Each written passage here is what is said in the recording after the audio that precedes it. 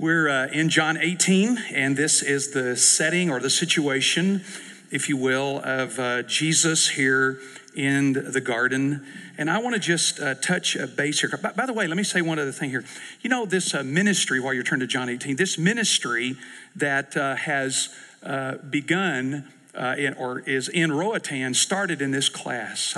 Maybe you know that, maybe you don't. Started out of this class, a burden that Gary and Charlotte Shaw had, and began the process of seeing the need. It started right in this class. And that's one of the reasons why we feel such ownership. And over the years, it's sort of changed and adjusted, and now it's kind of come under the national agencies of the Church of God. But just think about that. Out of a couple of people's heart, and a concern that they saw and a need, and this class helped pick up some of that. So anyway, I just want you to know that it's kind of the ministry there. And of course, Deborah was a part of this Sunday school class. And so you guys have been part of sending and empowering through the vision that Gary and Charlotte had, and then the way that it's moving. And so, just need to know that. All right. Hey, in this section here, I said last week, and I want to just remind you where we are here in the context. John, in recording this event of Jesus' last night of earthly ministry, is sort of unusual. And we'll look at that in one sense. And for instance, in this particular context here, there's no mention of Gethsemane, just a garden. A garden. And I said to you, because of John's, if you will, reliance upon the Old Testament and his understanding of that, I'm not going to say you have to believe this, but the idea of a garden has a lot of theological baggage and history. There was a garden once where somebody failed.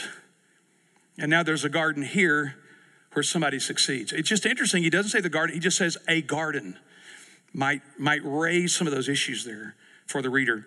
There's no mention of Jesus' request for the disciples to pray for him. No request at all.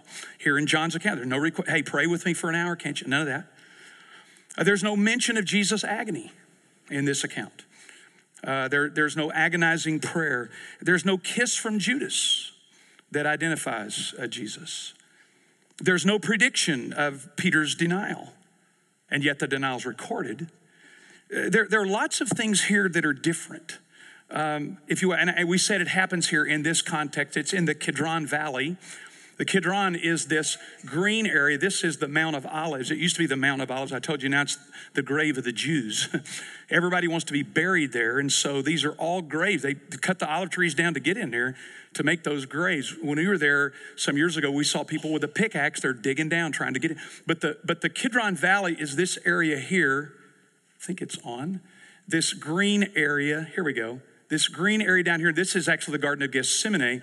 But through here, it's on this side of the eastern wall in Jerusalem. It's the eastern wall where the Messiah is to come. There's a lot of, if you will, imagery here. A garden, the Kidron Valley, where the Messiah will come, where judgment will occur, and he will enter then into Jerusalem, right here in this eastern gate area. So there's lots of imagery here about this. And in reading this, as I note those things, one of the things that comes to my mind is this, that Jesus is in command of the situation.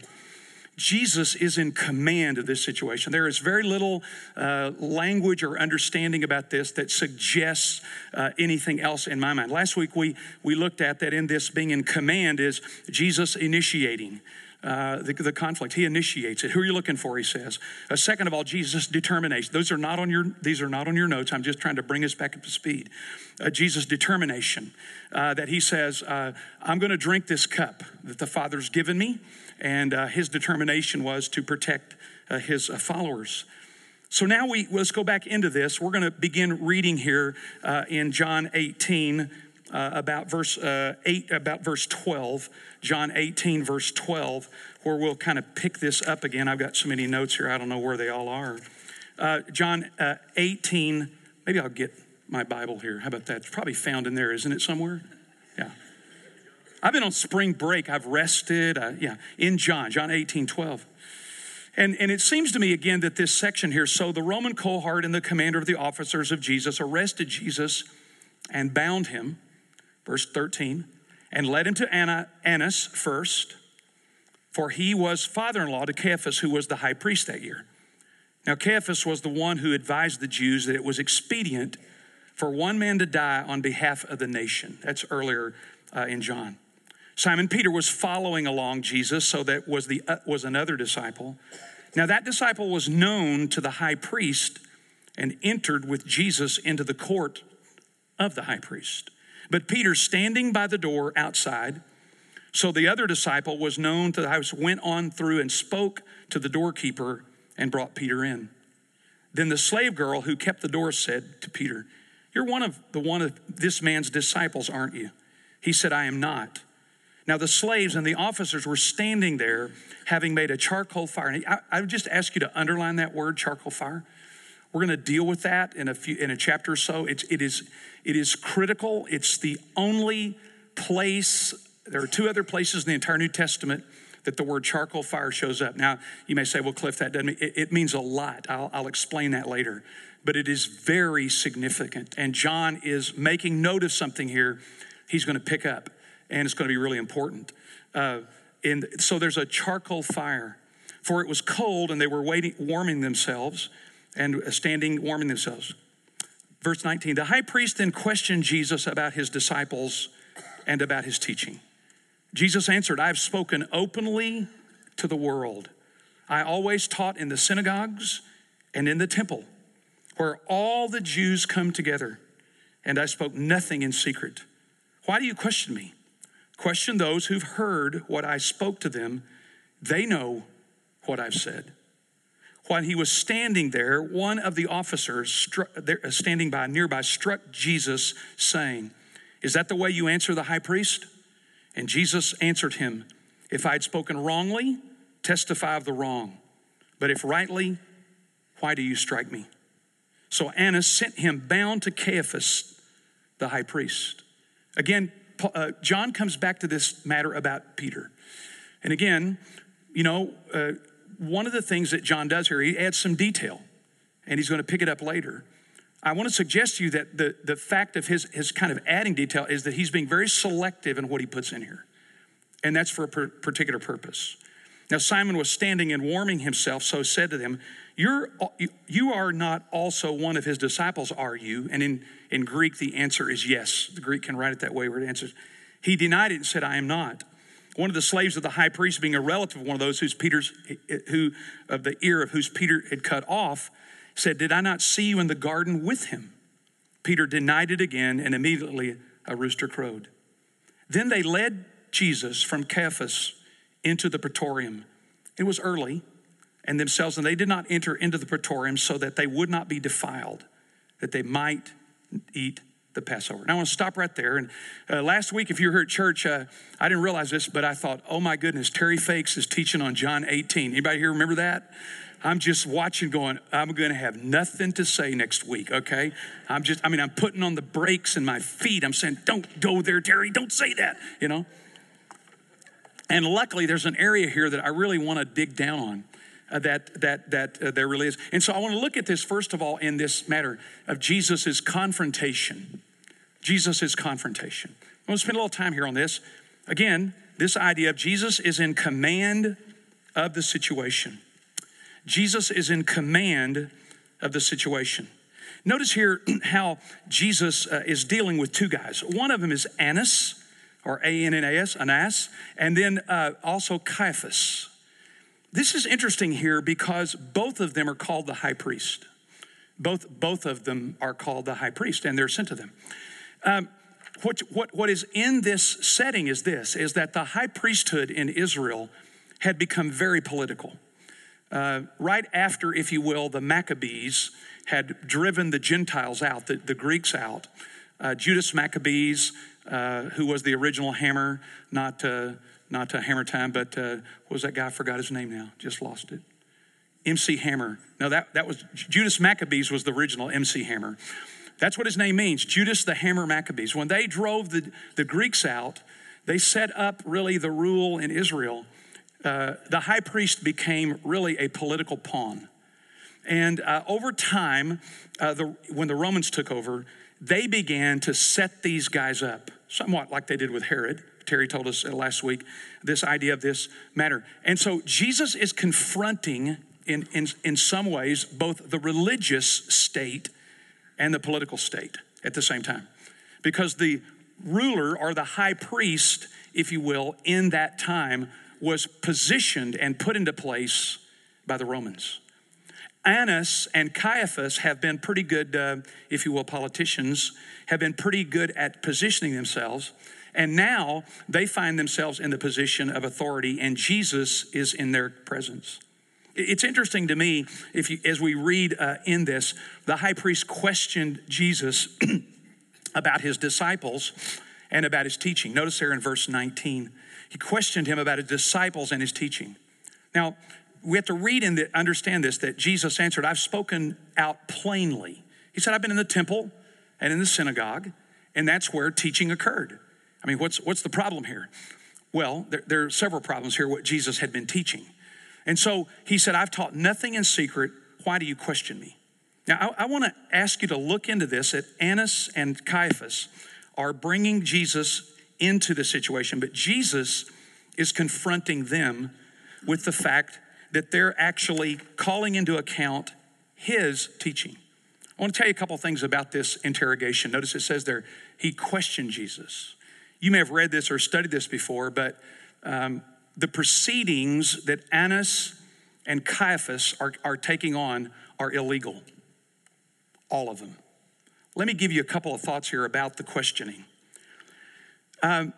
First of all, Jesus before Caiaphas it was illegal for Jesus to be before Caiaphas because there cannot be a sole judge in any case. Caiaphas is questioning him. He is becoming the sole judge, and it's illegal. The second thing is that it's illegal. This all comes from the Mishnah and from the Talmud. The second thing is they're asking Jesus to defend himself.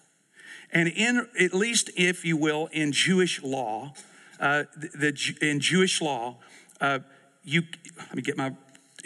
In Jewish law, you cannot ask a defendant to incriminate themselves. That's a little bit like our law. You can't incriminate yourself just by saying, I did something. That the idea here is that Caiaphas cannot ask Jesus to incriminate himself. Another thing that's interesting, you cannot try someone of a capital offense and give judgment on the same day. Can't be done. Here it is out of the Mishnah, a criminal case resulting on the same day, if they get accused on the same day, can't be carried out. I found this interesting also. A case resulting in the acquittal of an accused can end on the same day, but if a sentence's death is pronounced, it cannot be conducted before the following day. Can't be done. The law states also that it was unanimous that Jesus was guilty, right? Caiaphas, Annas, and a few others. Listen to this. A simultaneous and unanimous verdict of guilt rendered on the day of a trial has the effect of acquittal. In other words, if on the first day of a trial, everybody says he's guilty, then the law demands he's acquitted. Because they know how people work and how people get their people together and do things. So on lots of levels, this trial is a confrontation. What is it? I want to suggest it's the confrontation of Jesus to these people who are going to use and misuse the law that they say they love so much to kill him. If anybody reading this from a Jewish background reads this and understands it was at night, again, Terry gave us some information on that last week. At night, that's illegal. The idea of it being, if you will, a unanimous decision, acquittal. It can't be, no one can bring an accusation against himself.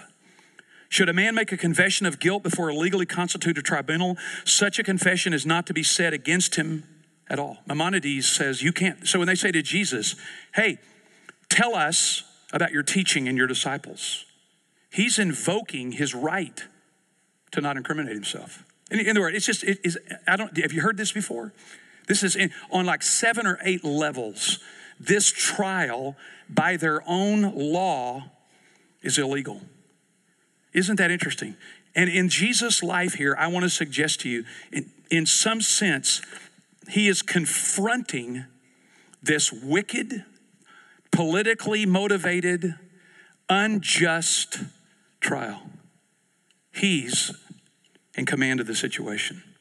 He's revealing in the midst of this, of their actual unwillingness to even abide by the law. I don't know if it's striking to you at all, and I want to get through with chapter 18 today. I know this feels like the bends when you're coming up from scuba diving, but we're going to do this. Jesus said, I've done nothing in secret. I've done nothing in secret. You know what I've done. You know what I've done.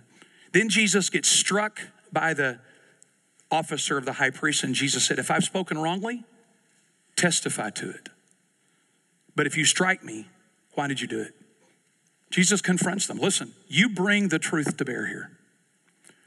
As I'm reading this, I'm thinking, how did these people get here? How did these leaders get to this point? Because I'll tell you, one of the concerns I have is sometimes I've had Jesus confront me. I don't know, maybe you have it. Like, I love what Tim Keller says. If the God you serve has never confronted you, it's not the God of the Bible, right? If he hasn't ever confronted you or dealt with you or said something to you, that this whole notion of Jesus saying to them, you prove it. You show me where I've been wrong. Well, they can't. It's obvious. So they have to break their own law in order to convict him. Jesus is clearly in command. Now, you've got 2 of these guys, Annas and Caiaphas. We went to actually Caiaphas's house there in Jerusalem. We were there a few years ago. And there's a room there that is where historically they believe that Jesus was held. And I can only tell you, when you walk into that room, there's quite a sense of, I don't know if it's God's presence or if it's a sense of history or it's a sense of whatever. But to think that here's a place where these guys are holding the King of Glory, breaking their own law, manipulating the evidence in order to kill him is pretty staggering. Now, the claim that they're alleging Jesus with is blasphemy. I think I've got something here. Well, I want to have you have this quote here. Here we go. I think this is some of what is going on with these guys. Upton Sinclair said, it's difficult to get a man to understand something when his salary depends on his not understanding it. You know, it's difficult to get a guy to understand something, or a lady, I guess, if his salary or paycheck depends on not understanding it. This is what's going on with these Jewish leaders. You know, they can't afford to understand this. What's fascinating to me, and this comes out of some history, I want to give you this picture here, I think. If it will work, it should. It's supposed to. Talk among yourselves. Try it again.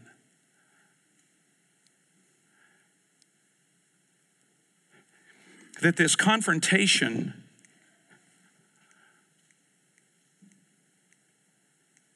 is fascinating. Come on. Don't you love technology? Here it is. These high priests, there we go. These high priests, both of these, Annas and Caiaphas, this is the high priestly garb, or what is regularly understood this. The charge against Jesus is blasphemy. That he's claimed, I'm God. Or he's claimed, I'm the King of the Jews. That'll get important here. On this particular, what they call the mitre or the hat here, there's a gold band. And this is, again, part of the history of it. There's a gold band here, and on that gold band, on that hat mitre, it says this: holiness unto Yahweh. And every high priest would wear it. And what's interesting, of particular interest, is the gold band here on the high priest mitre or hat It was taught that this band that said this gold band, that gold band, when the high priest went in, would forgive the sin of blasphemy. Think about that.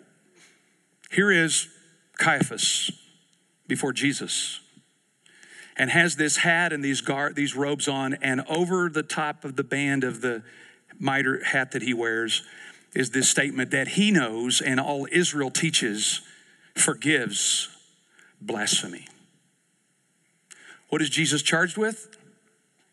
Blasphemy. What is this priest doing? Condemning him. Jesus confronts this religious, legalistic system on lots of levels. One, that you've had an illegal trial. Two, that you've violated the very truth that you teach, that the high priest, his own garments, have the ability to forgive blasphemy, even if it's done. This priest does not forgive, he condemns. Here Jesus is in direct confrontation with them. I want you to look with me, if you will. I said we're going to come back and pick this thing up about Peter. But then look at this, verse 28. Then they led Jesus from Caiaphas into the praetorium. Now the praetorium is the housing area for Pilate, or for the procurator there. And it was early. And Terry helped us understand that last week, that it's early. Again, this is one of the illegalities of it. And they did not enter the praetorium so that they would not be defiled, but they might eat the Passover. You find that strange as I do? We're going to kill the Son of God through an illegal trial. We're going to refuse to offer, if we thought he needed forgiveness, by the basis that he could be forgiven because of what's written on the high priest. But we're not going to go in to the Gentile place, or we might be defiled. Hey, think with me about that. I've been thinking about this for a couple, 3 days, and I haven't got it figured out yet. How does that happen? How does legalism create that kind of insanity? Think about this. I told Marty one time, I said, if you're a real legalist, when you come in the parking lot, you turn in off Portland, it says stop. You got to wait for that sign to say go. It just says stop. So everybody got to stop, right? How does that kind of legalism, how does that happen? To where now the entire sense of what is right and wrong is lost. See, this is where I think Jesus is confronting them. The idea that we're not going to go in here because that might defile us, but we're going to kill an innocent person. Help me here. I'm being serious. Think about this. Some of y'all have good ideas. I was going to say that. I say, why didn't you say that while you were in class? Right? Yeah. Where? Oh, yes. This is my bad ear. No.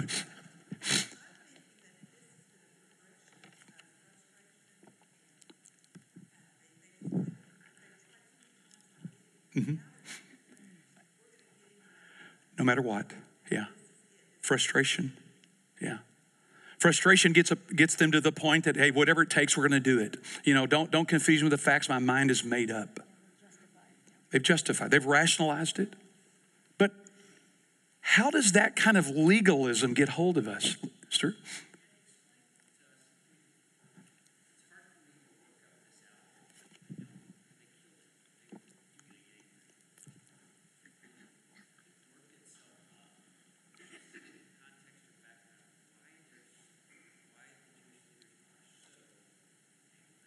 Yeah, he's asking the question for recording, and Diane said that because of this build up to, they can't get rid of him. Why this way? Yeah, right. Jesus threatens, yeah. It's fear, but fear of what? They have a false lifestyle, they have a false belief, they have a false lot. Yeah. So there's fear of the truth coming out and exposing people to hell. Exactly, but what's the truth he's exposing?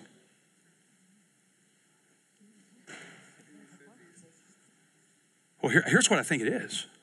He is, I'll use an American term here. He is threatening the military-industrial complex that Dwight Eisenhower warned us about in the 50s. This religious thing is an absolute industrial complex. They run it. They own the sacrifices.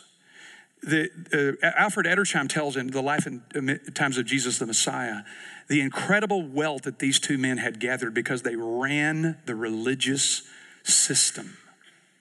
So the fear here is he's going to destroy the military industrial complex called Judaism. He's going to make God accessible. He's going to make all of us priests and kings. He's going to make the ending of sacrifices where there's no more business being done. And that's why I gave you that Upton Sinclair quote. You can't convince a guy of the truth when his salary or paycheck's connected with not understanding it. This is an industrial complex. You know, truth, but yes, Stuart, this is why they're worked up. They're going, it's kind of a crude way to say, they're going to be out of a job. They're going to be out of a job. Lose their power. Listen, I remember when I was a pastor, one time I was driving down the road and praying about the church and about them and they and why won't they, you know. I was really letting my church get it I was telling the Lord about my church. And it actually wasn't my church, it's God's church. See, that's the problem. Somebody said to me one time, so where's your church? I said, I don't own one. I work for God, but the church is over there. It's not mine. It's not my church, right? It's not my church. But I was driving and griping and belly aching about, you know, they wouldn't do this and the people wouldn't do that. And why won't people do this? And the Lord just said to me, Cliff, the reason you're praying about this is because you're afraid. I said, not really. Kept driving. Turn the radio up. A little louder. What? Right? He said, your career is tied to this. And you're afraid of failure. Because it isn't about the church anymore, it's about your career. Ouch. I remember jogging down Ryan Street in Lake Charles, Louisiana. I'd been the pastor there about 4 months going through this. You know, it's supposed to be the honeymoon period.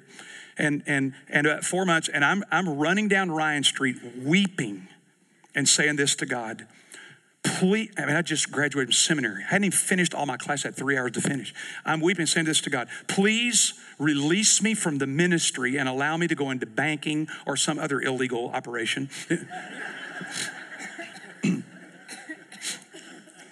Allow me to go into bank or something. Because I said this, I am listen, I'm not, and I wasn't kidding. I am morally disqualified to be a pastor.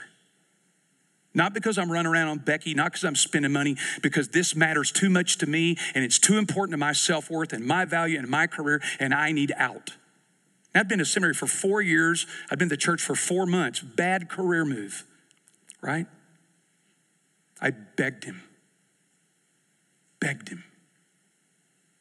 And the Lord said to me, nope, we're going to get this worked out of you. We're going to get this worked out of you. Because it's not about you, Cliff. It's about me. But I'd made it about me. And this is the danger of religious leaders. Man, when I read these Pharisees, I feel sorry for them. I really do, because those are my guys, my peeps, you know. I really do. I think, you know, how'd you get there? How'd you get there? How did you lose complete touch with reality? I can kill somebody, but I can't walk into this room because it all becomes about power and me, right? I've told you guys this before. I've been on spring break. My mind's in 37 different directions. I told you, some of you would know this. I remember telling maybe 2 years ago that if you guys didn't pray for me, I didn't think I could keep teaching. And I said, I wake up on Sunday morning afraid, nervous. Am I smart enough? Is it going to be good enough? Are people going to be impressed? I can't do that. I've done that before. I can't do it. When it becomes about me, when it becomes about my and what I got and me and mine, it's when I think we lose touch. These guys have just lost complete touch with reality. Does that make sense? It's fear. It is. Get the truth. But the truth is that this is bigger than the priest, bigger than me, bigger than you. It's about God. Right? Does that make sense? Does that help any? I'm just stunned by this when I read this. How we can get to that place where the truth that we think we've got is more important than the reality of what it's doing to others. I had a professor say this to me one time, and it's tough to balance, but he said, don't ever get your love for truth to get to the point that you love it more than people. Yeah.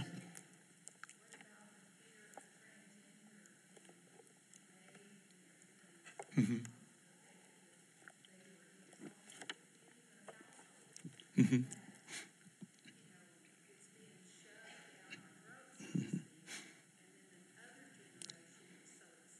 Mm-hmm.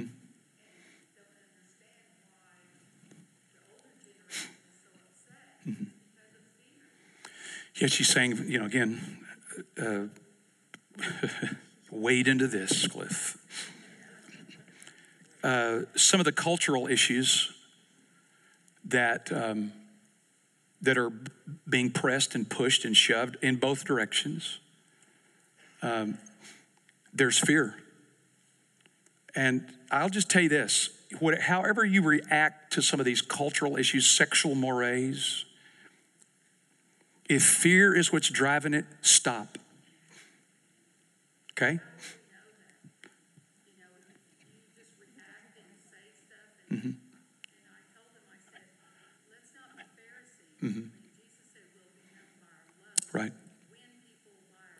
Yeah. Mm-hmm. The thoughts and opinions of this teacher are not necessarily thoughts and opinions across his community church, it's elders or leadership. Okay? There's a difference between accepting people and approving. We got to be real careful to be sure we're accepting of people. And we accept them and love them. At the same time, we can say, this is something I just don't personally approve of in my own value system. But whenever we get hot and hostile and angry and irritated, or we're trying to control or manipulate people, I think we need to back up. We're going to have to. We're going to have to be able to carry the ball to say enough to people that our real concern is that we love God and love others to the best of our ability. Again, that doesn't mean we accept everything. It means or approve of everything. But we can accept and love and value others no matter. Yeah, y'all are dragging me way in. Gary? Oh, yeah, I know you're not. You're not going to help me. That's not your way.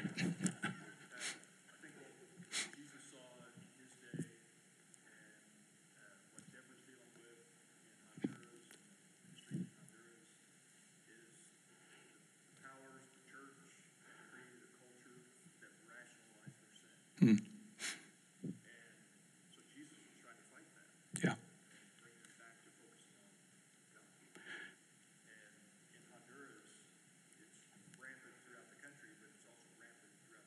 Hmm.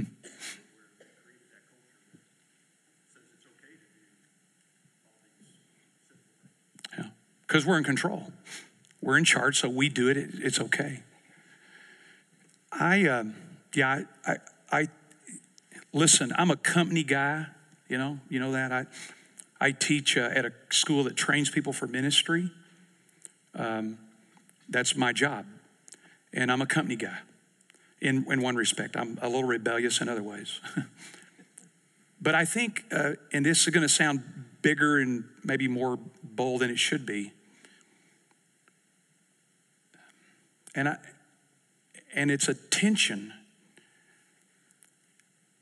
that our holding on to power or our holding on to this culture, using the instruments of power and this culture is going to damage our witness. If we're going to try to hold on to this culture and this with power, we're going to run you over. Instead of the church and us being known, and I doubt if I'm known real well by this, that we're known for our self-sacrifice. You know, Francis Chan is a guy you probably don't want to listen to. And I'm not suggesting this for everybody, for every church. I'm glad we have right here. But Francis Chan and them in California decided they were going to take their church outside the building and met in a park. And we're talking about several thousand people. And began a ministry basically without a building. Could we do that? I mean, I'm an elder. I'm going to be called in this week, I know. I guess what's the most important thing to us? Is it to honor God and to love him and to serve him? Or is it to perpetuate institutions and systems? Is that what is most important to us? To perpetuate systems and institutions and those kind of things. With any read on my students, I can just tell you they're not into that. They want to see some churches and institutions that are saying we're here to care and to give. And I think we do a great job at Crossings, to be honest with you. I don't know if this is helping at all. Thanks a lot, Stuart. No, that's a good question. But guys, I just want to say it this way, that our ability to get where these guys are is real. If we're not careful, we can get, my daddy said, the cart before the horse. We can get to where what is supremely important is no longer that important. Yeah, that's right. Politics, we talk that all the time. So that this legalism of these religious leaders is remarkable in that I want to suggest that what it is that they have rationalized the idea that the externals of religion, that the system and the institutions are what make religion real.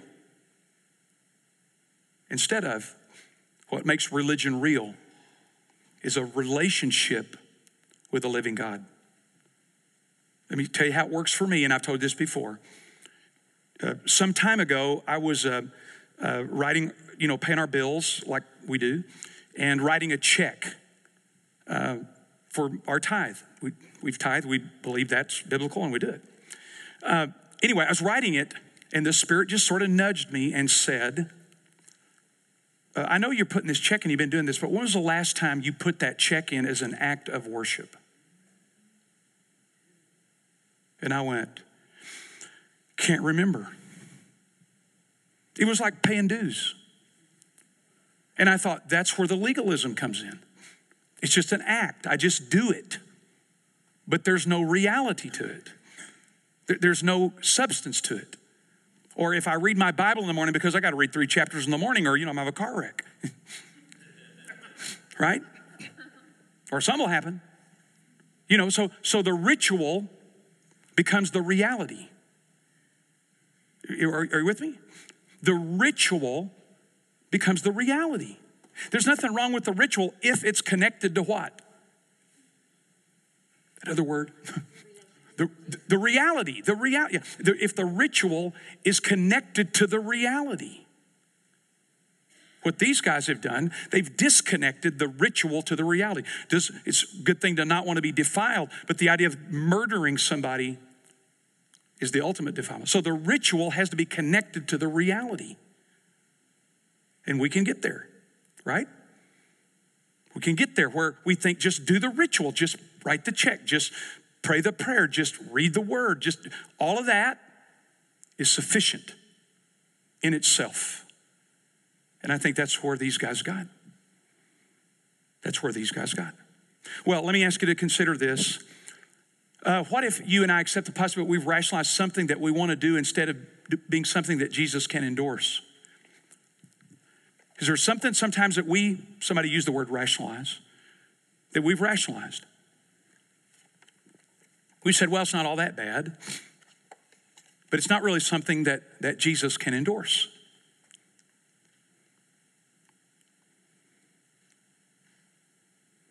I'm thinking about this while I'm writing this. I'm saying, okay, Cliff, where is this in you?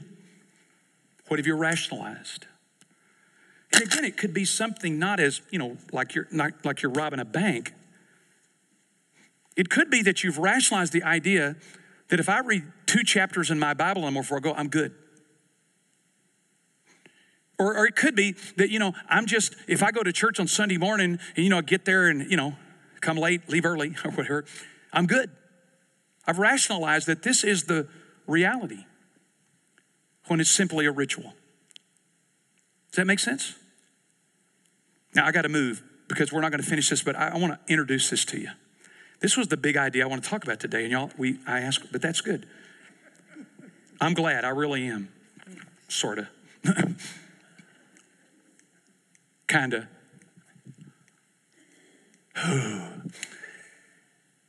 I'm going to say some prayers over this thing here in a minute.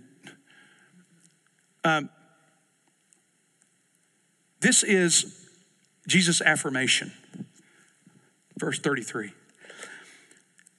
Now, I just want to unpack some of this stuff right here for you. Jesus affirms something here that I think we maybe don't think of a lot or see its centrality in the deal. Now, again, I think Jesus isn't going to. Now, think about this. Jesus has been accused by the religious leaders of blasphemy. What is Jesus saying to Pilate? Who is he? He's a what? See it there? What is Jesus? Pilate calls him that and says, are you saying this on your own account? Huh? King of the Jews. Listen, do you know what happens to somebody who claims to be king to the Romans? Huh? Dead. Right? You know, I was looking back over some research this past week. You know, there's several things that we talk about Jesus from the Gospels that just don't make, if we understood when they said them, we'd go, ooh. On the back of the Roman coin is the inscription of Tiberius Caesar, Son of God. So call Jesus Son of God and see how the Romans like it. Right? King, ruler. Jesus is saying something here that is absolutely treasonous. The fact that Pilate doesn't come unglued to me is amazing. The fact that Pilate doesn't immediately call the Praetorian Guard, these are the top-notch special forces, big wheel guys, to say, get him in here and get him out of here. Doesn't do that. It's staggering to me that Jesus, here he is in front of Pilate. And they come to him and he says, so Pilate said, therefore Pilate entered into the Praetorium and summoned Jesus and said, are you the king of the Jews? This is Jesus' affirmation. And Jesus answered, are you saying this on your own initiative? Or did others tell you? Pilate said, I'm not a Jew, am I? You know, your nation and the chief priests delivered you to me. What have you done? Jesus answered, my kingdom is not of this world. That is an instant execution right there. The Romans do not tolerate other kingdoms. This kind of language in the first century is revolutionary. It's dangerous. Because Jesus sets himself up here as the ultimate kingdom and ruler. Now, a little sidebar here. Again, remember, these thoughts are not Cross East Community Church, it's elders or leadership. But Jesus sets himself up as a king over every system. Capitalism, socialism, Darwinism, every ism that should be a wasm. Right? This is a kingdom that is over all kingdoms and demands all loyalty. My kingdom, if my kingdom were this world, he says, my servants would be fighting so that I would not be handed over to the Jews. As it is, my kingdom is not of this realm. Therefore Pilate said to him, so you're a king. Jesus answered, you say correctly, I am a king. For this I have been born, and for this I have come into the world to testify to the truth. Everyone who hears the truth hears my voice, listens to my voice. Pilate says, what is truth? Now, Terry last week dealt with this issue of truth. I want to deal with this issue of king. This issue of king. I don't know if you know it or not, and maybe you've looked at these data, or as I love to say that, this data or these data. The word kingdom here means this: the effective rule of a king. A kingdom is what we would call the effective rule of a king. In other words, where does he rule? What does he rule? Jesus said, where is that? Where is that kingdom? It's not of this world. So Jesus' effective rule is not of this world. We understand as we read the New Testament, if you will, that his kingdom is in the hearts and lives of people. This is the threat again, that Israel and the leaders had said the kingdom of Israel has historic or physical borders. Jesus said, my kingdom's not like that at all. Let me ask you to consider this. In the Gospels, do you know how many times the word kingdom shows up? Sure you do. You just got it right there in front of you. That's why we have Google, okay? Somebody, come on. How many times? That's why God gave us Google. Roughly 120 times. Do you know how many times the word forgive or forgiveness occurs in the Gospels? No, I'm sorry. Kingdom shows up in the Gospels 120 times. Do you know how many times the word forgive or forgiveness shows up in the Gospels? 17. What do we talk about the most? Forgiveness. Why is that? Do a statistical study on the Gospels and find out what Jesus talked about. And what Jesus talked about, or what Jesus proclaimed, was a kingdom. In fact, when you look at the statistical analysis of this, you discover that he says his kingdom will never end. Luke 1:31.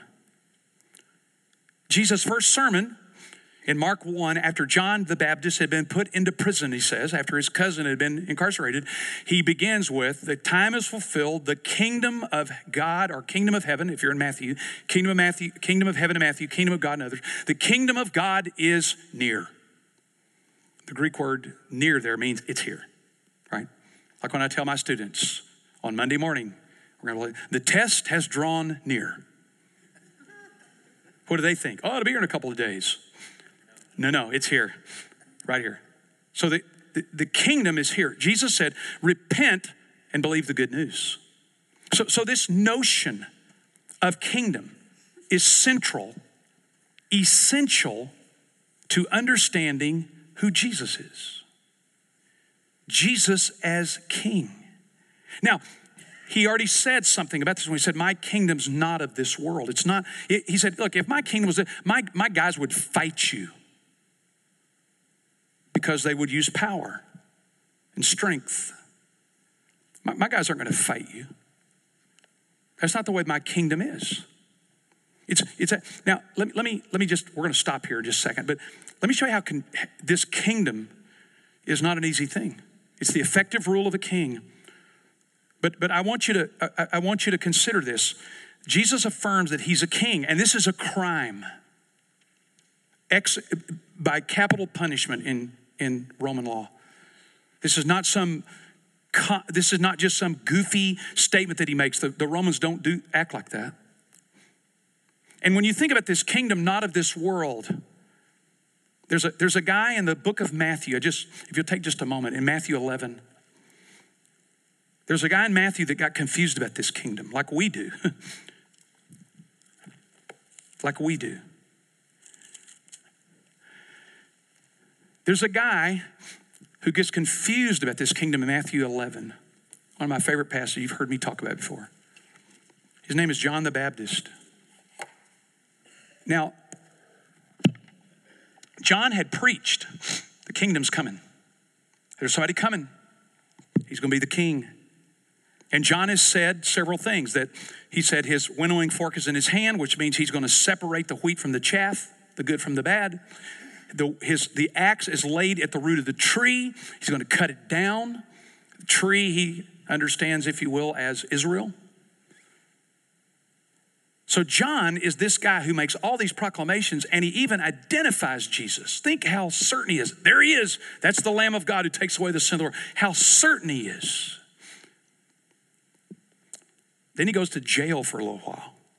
Herod throws him in jail. And the realities of life beat the certainty right out of him. Doesn't life do that? Listen, I want to talk about this. We're going to talk about this kingdom next week.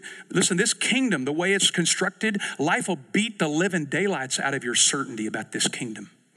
Some of us wonder, does love really work? Or should we try to get power? Does self-sacrifice really affect people? Or should we get our own way and push these other people to the margins?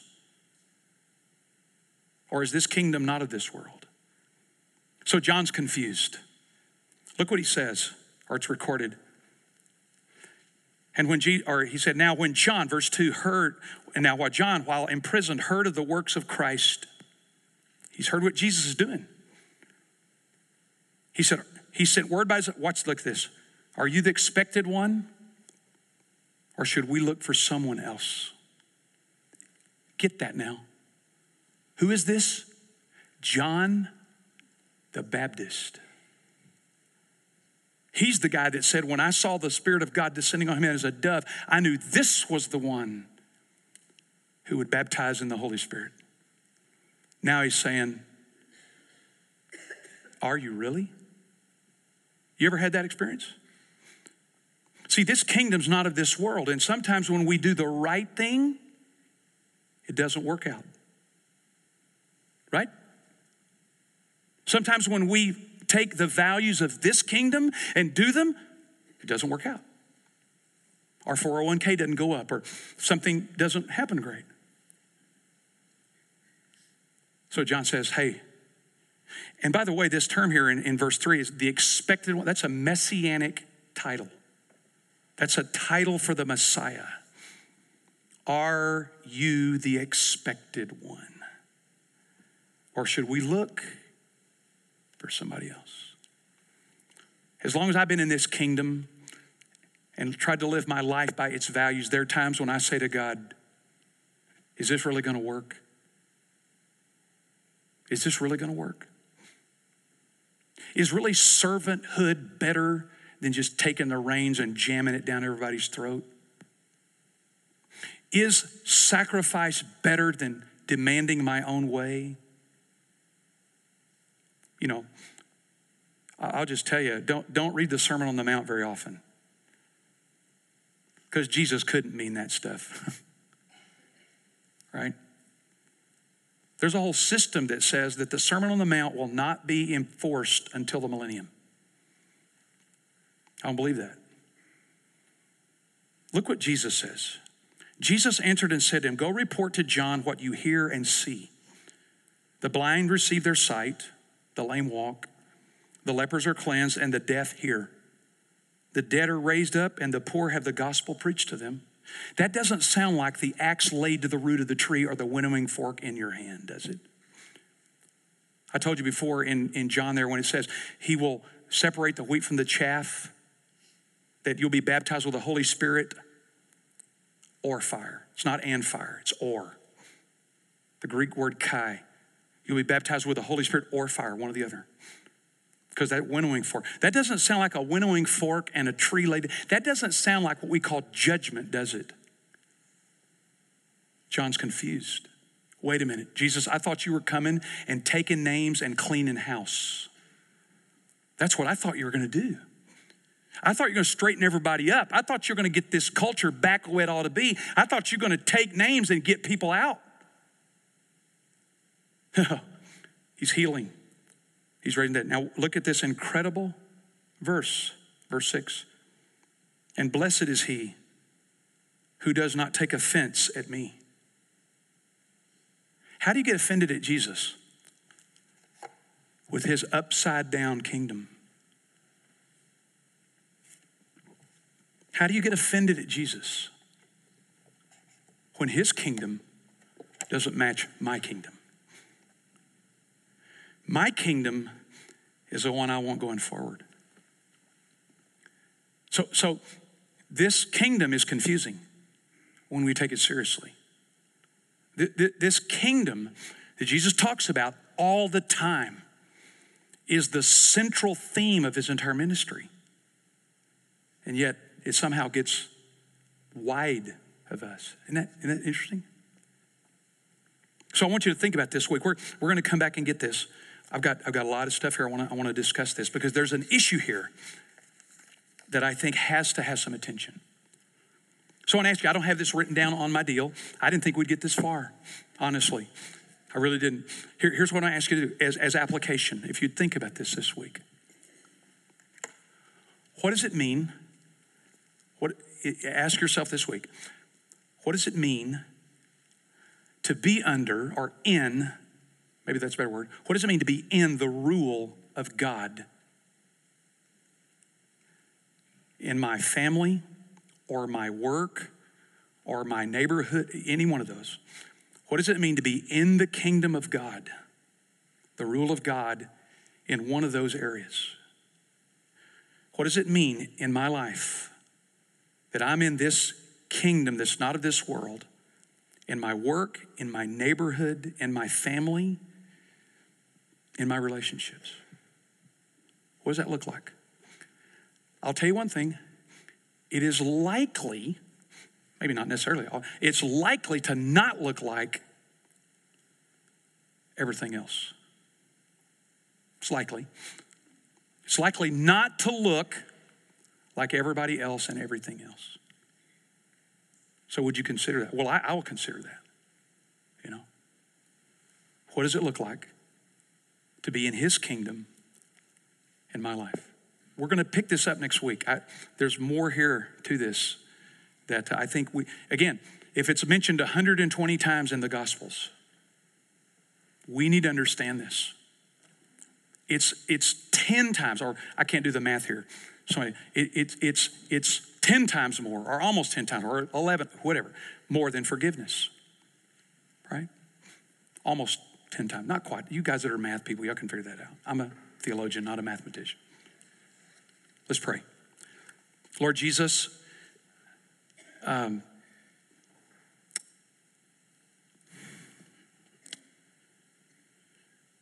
here we are, trying our best to understand what you mean and what you have for us. Trying our best to learn and to live. Not just gather more information, but to learn how to live in this world that we live in.